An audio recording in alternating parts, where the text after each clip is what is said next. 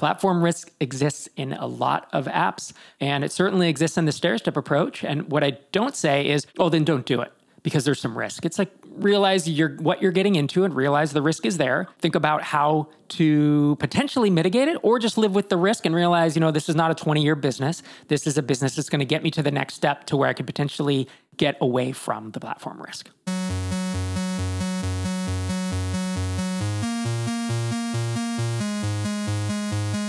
Welcome to Startups for the Rest of Us. This is the podcast where we talk about building companies that are unlikely to change the whole world, but very likely to change our little corner of it.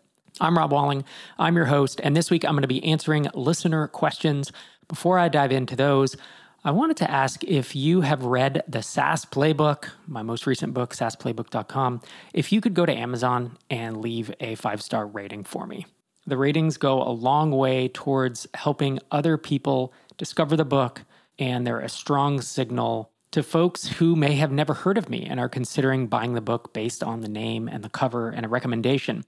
And in fact, it looks like there's one or two folks who have something out for me because I believe I have a 2-star review that says something to the effect of, this book is really light on actionable information. And I chuckle because it's just a very dense book, right? And it's full of self-promotion, and the book fell apart. I got the book and it just fell apart at my house. And I'm thinking to myself, if I knew who this person was, I would just send them another copy. But I genuinely think they're either out to troll me directly or just in general are trolling Amazon authors. I don't know. If the book falls apart, email Amazon and they'll send you a new book. But with that said, it would be amazing if I could get a few more 5-star reviews and help out the average on this new book. Before we dive into the episode, I have 2 announcements for you. The first is that TinySeed applications for our fall 2023 accelerator batch will be open from September 4th to the 16th. We are funding companies in 2 batches. We have our Americas and our EMEA batch, that's Europe, Middle East, and Africa. And if you have at least $500 in MRR and you're looking for the perfect amount of funding, as well as world-class mentorship you can't get anywhere else, and a tight-knit community unlike any you've been part of, head to tinyseed.com/apply. If it's from September 4th to the 16th, applications will be open and you can apply there. Usually takes about 10 minutes. If they're not open, you can enter your email to be notified when we open the doors. I hope to see your application. And my second announcement is that while some of you might have spent the summer vacationing or spending time at the lake, our team at MicroConf has been gearing up for one of the biggest announcements we've ever made. The last time we made a major announcement was in 2019. So I don't want to jinx it, but there are some pretty amazing things coming down the line to help you build, launch, and grow your SaaS business. If you want to be the first to hear about it, head over to futureofmicroconf.com and sign up for our announcement event that's going to happen on September 14th of 2023. You won't want to miss it. And with that, let's dive in to my first listener question.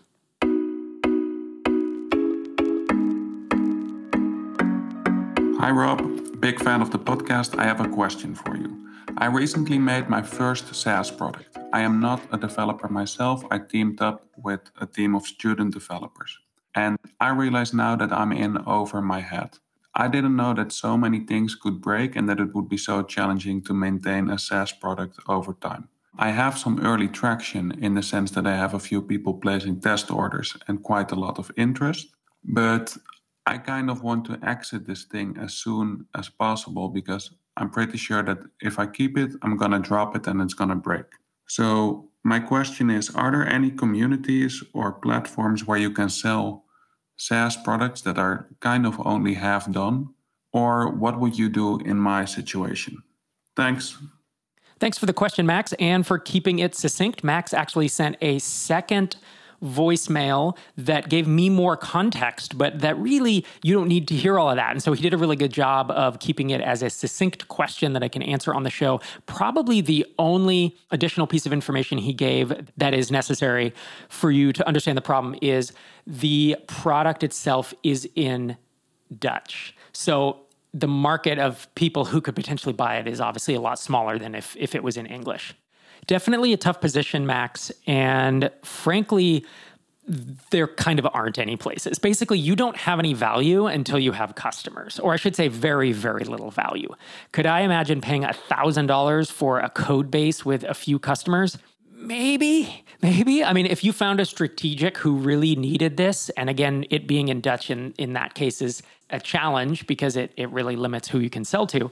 But realistically, products sell based on revenue, traction, and growth. And until you have that, you kind of have nothing. If I were to do a hot take on Twitter, I would say you have zero value until people are paying you money. That's not totally true, but mostly it is. And so I don't have a great recommendation of a place you can go to sell this, to be honest. What I do like about your question is you talked about how complex it is to build and run a SaaS app, and people don't believe me when I tell them they should stair step, and everyone wants to start a SaaS app, and a lot of people run into what you're running into. And so I feel your pain, and I'm sorry that you're having to learn this lesson this way, because I'm sure it's tough, right? I'm sure it's a hard process for you to be going through.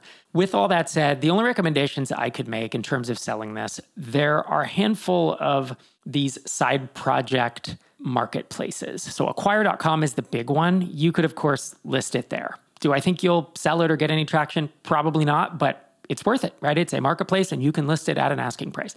There used to be some others. There was 1kprojects.com, sideprojects.com are the other two. And I believe one of them acquired the other or merged with the other, and it's a totally different domain name now. And I'm not going to pull up Google and go looking for these. But if you go to Google and search for those domains, you'll likely find a couple other sites that are small. And basically, it's indie hackers. It's usually people who have indie hacked and launched on Product Hunt, and they have $200 in MRR, and they're kind of like, I'm willing to sell this for a few $1,000s. So those are the types of marketplaces that I could recommend for this. And of course, there's communities, right? There's MicroConf Connect. We actually stopped taking new community members into Connect over the summer as we retooled and revamped some things, but we are going to be relaunching that in the next couple weeks. Head to microconfconnect.com. If you are interested, you can get on the wait list to hear more about it. But a community like that of other SaaS founders, you could feasibly go in and specifically look if there's a Dutch channel, or I believe there is a buy-sell channel in MicroConf Connect where you could bring up this kind of thing and kind of outline what you're looking for and potentially get feedback or find a buyer. So it's a tough spot to be in. I feel your pain, Max, and I hope that was helpful. As a reminder, if you want to send a question in to be answered by me and potentially a guest in a future episode, startupsfortherestofus.com and look in the top nav for Ask a Question. Audio and video questions go to the top of the stack. Although I will say in this episode, I do want to get to a few text questions. Since there are so many audio and video questions in the queue, I kind of wanted to sprinkle a couple in. So the next question is from Andrew, and he says, "Hey, Rob, I enjoyed your episode with Tara Reid." So you can tell how old this text question is. That's back when Tara and I talked about no-code, the pros and cons of it. Back to Andrew's email. "I recently sold my startup, and I'm looking to start my next business. I'm not technical, and no-code is intriguing to me. One thing you didn't seem to address is platform risk. If you build your business on a no-code platform, what happens if the no-code platform closes, significantly raises prices, or changes how it operates?" This is a great point, Andrew. And what's interesting is, I believe this email's almost a year old now. Sorry about that. That's just kind of the backlog we have with text questions. But shortly after that episode with Tara Reid, I actually had a conversation on Twitter where someone else pointed this out as well, that platform risk is such a huge risk with no code. And a few months after that, I recorded a YouTube video on the MicroConf channel. That's microconf.com/YouTube. We will link it up in the show notes, but it's called The Number One Mistake No-Code SaaS Founders Make. And in it, I talk about how Bubble had dramatically raised their prices, and people were furious because migrating off of Bubble is really hard. Migrating off of no-code is really hard, right? Compared to AWS, not that that's a breeze, but if you have code that can run on any server, you can move from Heroku to AWS to GCP to Azure to your own homegrown Dell box sitting in your bedroom connected to a fiber connection, which of course I wouldn't recommend. But you get the idea, like moving code from place to place, while it's a pain, is totally doable. No code's not portable. As far as I know, there's no standard. You don't export to XML or to JSON and move it into another no-code platform. It's all proprietary. And so it has massive platform risk if they dramatically raise prices, as several have done. If they change how they operate, which Airtable does about every month or two, they break our whole, they don't break it. I'm overstating it, but they break how our podcast and our video production systems work because they changed their top nav and they changed the left nav and they forced us to only have a left nav and we don't really want to, but it's no code and we can't do anything. So you are 100% at the mercy of the no code platform when you are building on it. So I appreciate you writing in with that, Andrew, because we did miss it in the initial conversation. Since then, have obviously done quite a bit of talking about it, but I did want folks to know. And I should add one other point here. That doesn't mean you shouldn't build something in no code. Platform risk exists in a lot of apps, and it certainly exists in the stair-step approach. And what I don't say is, oh, then don't do it because there's some risk. It's like realize what you're getting into and realize the risk is there. Think about how to potentially mitigate it or just live with the risk and realize, this is not a 20-year business. This is a business that's going to get me to the next step to where I could potentially get away from the platform risk. So thanks again for that email, Andrew. Appreciate you weighing in.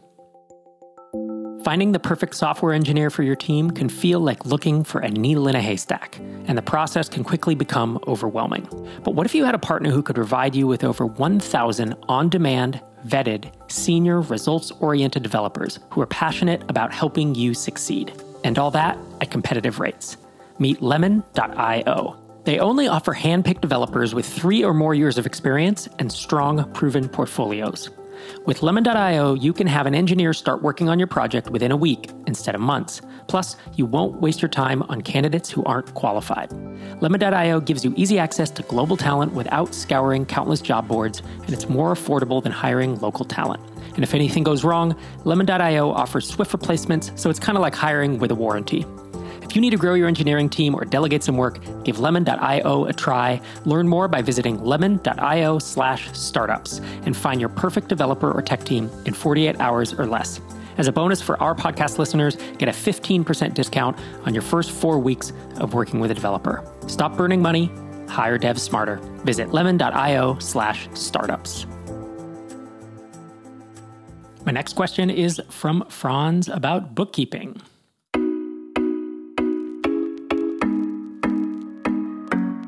Hey Rob, Franz here. Long-time listener. Started listening during the Hittail era. So my question is, I'm not from the US. I'm not familiar with the tax laws and everything there. How do I go about bookkeeping? So just background, just started my own SaaS. Just took the plunge recently. Apparently I need a US entity to open a Stripe account. So I did that. Now I have a Stripe account. But now I need to think about, what about bookkeeping? Like the tax season is like March or April. How do I go about it? Do I do it myself? It's simple enough. Or do I get somebody to do it? And if I get somebody, like that would take a chunk of money from my very early stage startup. Do you have any suggestions how to go about that one? Thanks. This is a question of whether or not you want to take time away from your startup or money away from your startup. And if you don't have funding and you are on a shoestring budget, paying for a bookkeeper can be a challenge to justify. I will admit that in the early stages of, say, Drip, I was doing the books. Wasn't the best use of my time, but I just didn't have the budget to pay someone like Bench. You go to bench.co and it's $250 to $350 a month for them to do your books. I actually did hire a couple different bookkeepers on Upwork with varying degrees of success. Sometimes I had math errors in my books, other times categorization errors. And I was frustrated with my books for a very long time. And eventually I just plunked it down. I actually talked to my CPA, my accountant, and he started doing it for, I think it was about $180 a month. And I just bit the bullet and I moved on and I never looked back. I think in the very early stages of a startup where there's almost no money coming in and mostly no money going out, signing up for Bench or Xero, which is Xero, linking up a credit card and a bank account or a Stripe account for that matter, and letting most of it auto-categorize and going in and spending 20 minutes a month, 10 minutes a month if you really don't have much going on. I don't think that's the end of the world. The thing to be aware of and to be careful of is when that turns into a few hours a month and you're still justifying to yourself that you should be doing it. By the time it's complicated enough for you to be spending a chunk of time on it, you should have enough revenue to be able to go and hire a service. And Bench themselves, I've heard mixed reviews. I've heard some real positive reviews and other people it hasn't worked for. I think it really does just depend on the bookkeeper you get in any given month. There are definitely services out there that are less expensive. There are Xero approved bookkeepers. And I think if you expect to pay $100 to $200 a month to do your books, that's probably a reasonable expectation. I think in the very early days, I would do it myself until it became a little annoying, and then I would hire it out at that point. My next question is from John Potter, and he says, "Hey Rob, I'm the non-technical co-founder of a bootstrap SaaS for accountants. I am an accountant by trade, so I'm unfamiliar with how to set up the ideal marketing engine." It's good you're listening to this podcast. I would also recommend purchasing the SaaS Playbook at saasplaybook.com and reading Traction by Gabriel Weinberg. His email continues. "I plan to focus my sales and marketing energy on my network first, but I will need to reach out to cold contacts eventually. I do plan to have a self-serve sales motion for a long time with no sales reps. Could you walk me through a few ways to set up a marketing engine for someone who has little marketing experience?" All right, John. So here's, I think, a big mistake that you're making is if you're going to sell to accountants, self-serve is 99% not going to work. Pretty much it's not going to work. I never say never and always and these kinds of things, but I cannot imagine trying to sell to non-technical folks, especially folks who are busy and bill by the hour. So we're talking legal, accounting, consulting, non-technical consultants, coaches. You are going to want to demo, to handhold, and to get them on board. It doesn't have to be enterprise sales. It doesn't have to be 5 call closes. It should be a 1 call close, frankly. But I don't think you will succeed without having some type of sales process. Accountants are just going to want to talk to someone. And it doesn't have to be complicated. It doesn't have to be a long process. With that in mind, I literally wrote an entire chapter of the book, saasplaybook.com. It's $10 on Kindle or on PDF. And I talk about the 3-factor framework, which is that each marketing approach has these 3 factors that dictate whether you should try them or not. The first is speed. Is it slow or is it fast? Meaning, does it work tomorrow or does it work in a year, right? SEO is slow. Cold email could feasibly work quickly. It may or may not, but it could feasibly. The second is scalability. So there are things like a product hunt launch that are not scalable because you can do them once and you get a few customers and that's it. Versus SEO, content, cold outbound. There's things that really scale up. Often those ones are perhaps more expensive or more hard to get right, but the scalability of those is a far cry from something like answering questions on Quora or doing a product hunt launch. The third factor is cost.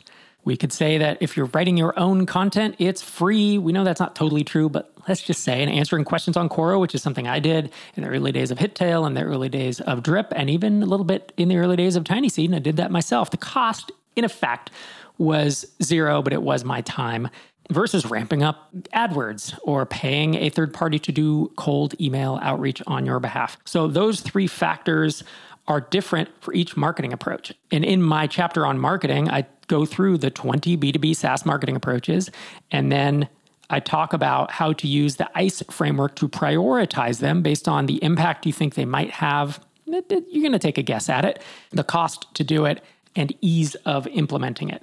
And so I basically walk through a framework that would make no sense to walk through here on a podcast. But is it foolproof? Is it 100% going to tell you exactly what you should do in what order? No, of course not. Being a founder is making hard decisions with incomplete information, and figuring out which marketing approach to try first is a hard decision that you have no data on until you try it. And so using a framework like I've outlined, and there are others, like go look at Sean Ellis and his book, I believe it's called Hacking Growth. He talks about ways to think about growing your company. So this is just a matter of getting educated and realizing that there is no one right answer. There's going to be a lot of gut feel in it, but you have to mix that gut feel with rules of thumb. And my rule of thumb is a 3-factor framework. And Sean Ellis's is different. And Gabriel Weinberg's in Traction is also different. These are just frameworks and mental models to help folks who haven't marketed before learn which marketing approach should I try first. And then you get to decide, if I pick a marketing approach like cold email, for example, do I go and learn it, or do I hire a productized agency For example, Postaga, they're a tiny seed company, and they have a done-for-you outreach product as well as a SaaS app that you can use for your outreach. But do you hire someone like that who has sent tens of thousands, hundreds of thousands of emails and LinkedIn outreach, and do you hire them to do it? Usually it's budget. Do you have the budget to hire them so that you can test this and feel good that if it doesn't work, the channel probably doesn't work because the person or the team implementing it knows what they're doing, right? They have a pretty high success rate. This goes back to the bad instrument or bad player analogy I mentioned on a recent solo episode where I talked about my 13-year-old who is an amazing violinist. He'd been playing for 10 years and he picked up an old clunky violin. It was his first or second violin. It sounds terrible. So he played it and it sounded awful because it's just a toy, right? It's like $100 thing and the strings are barely real strings. And if you walked into the room, you wouldn't know, is it that he has a bad instrument or is it that he doesn't know how to play? And then of course he picks up a full-size violin, sounds amazing. And that's when you know that it was a bad instrument. With marketing approaches, if you try an approach and you're doing the work yourself and the marketing approach doesn't work, you don't know if it was a bad instrument or a bad player. And so I often encourage founders that I'm advising, like if you have the budget, try to find someone who's good at this to test it out, to dip your toe in the water, and to put your best foot forward such that if it does work, great. And if it doesn't, which is honestly the more likely outcome, then at least you know that you took the best shot you could. But oftentimes budget stands in the way, and hiring someone good to do a marketing task is hard. It's not as easy as snapping your finger and finding someone amazing. And sometimes it can be hard to know, are they good at what they do or not? So there's some complexity here, but I hope that gives you an idea. John, thanks for the question.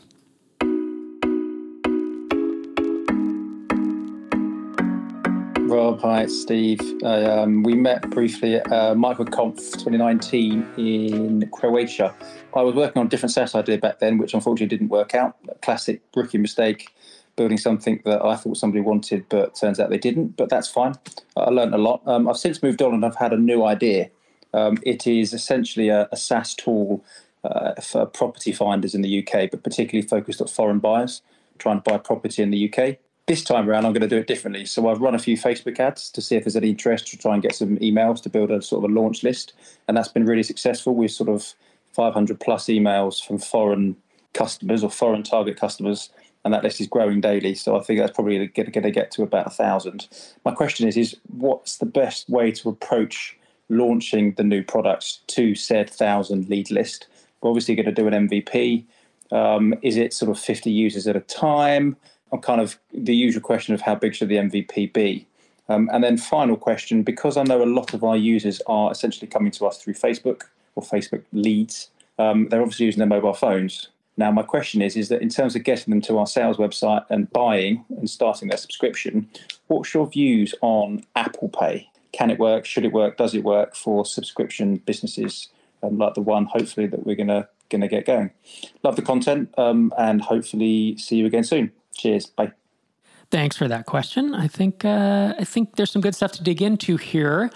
I actually recorded a YouTube video called How to Build SaaS from Scratch in 8 Simplified Steps. It's also on the MicroConf YouTube channel, and we will link it up in the show notes. One of those steps is the phased launch. And if you have a tiny little launch list of 30 people, 50 people, there's no reason to phase it. What I mean by phases is breaking it up into chunks, exactly as you have mentioned. But if you have a product that you're not sure if you have product market fit yet, or even you're concerned that you don't have the features that you want, or that it's just not anything more than an MVP, then if you had thousands of people on an email list and you put them all into your product, they're just going to bleed out. You're not going to retain any of them. Everybody's going to churn. No one's going to convert. And so the idea of phasing your launch is to let in a group of users, to let them try it out. And this is not beta. This is early access, right? This is something you charge for. They're not beta testing the product. You should have the bugs worked out, but you're trying to find out, do they need it? Do they love it? What else do you need to build in order to retain as many as possible?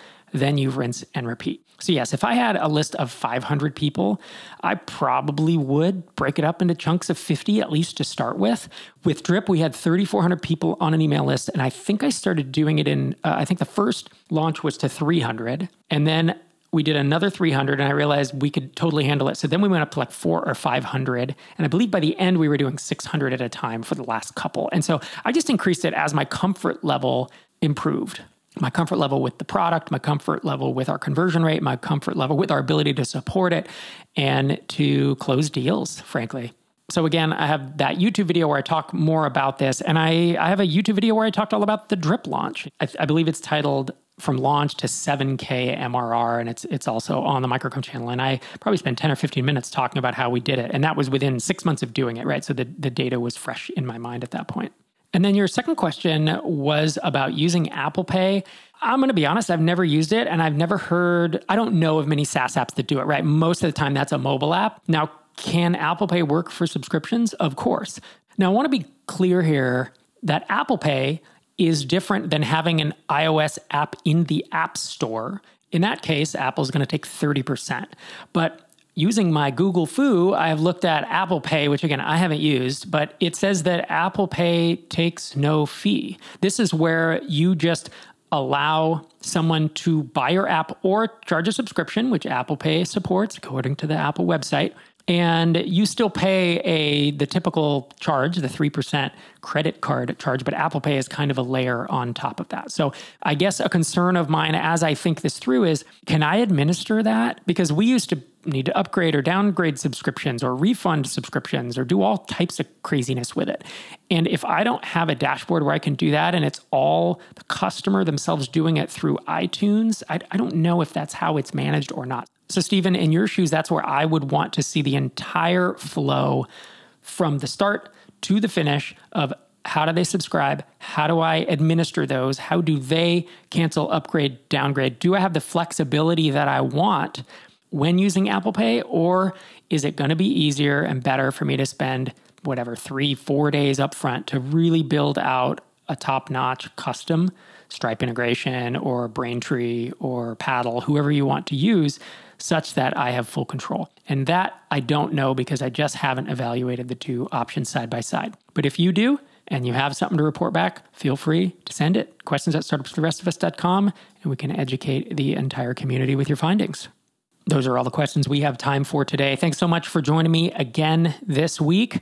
I think I'm going to answer more listener questions next week as well to try to work through some of the backlog. I hope you join me for that episode. This is Rob Walling signing off from episode 678.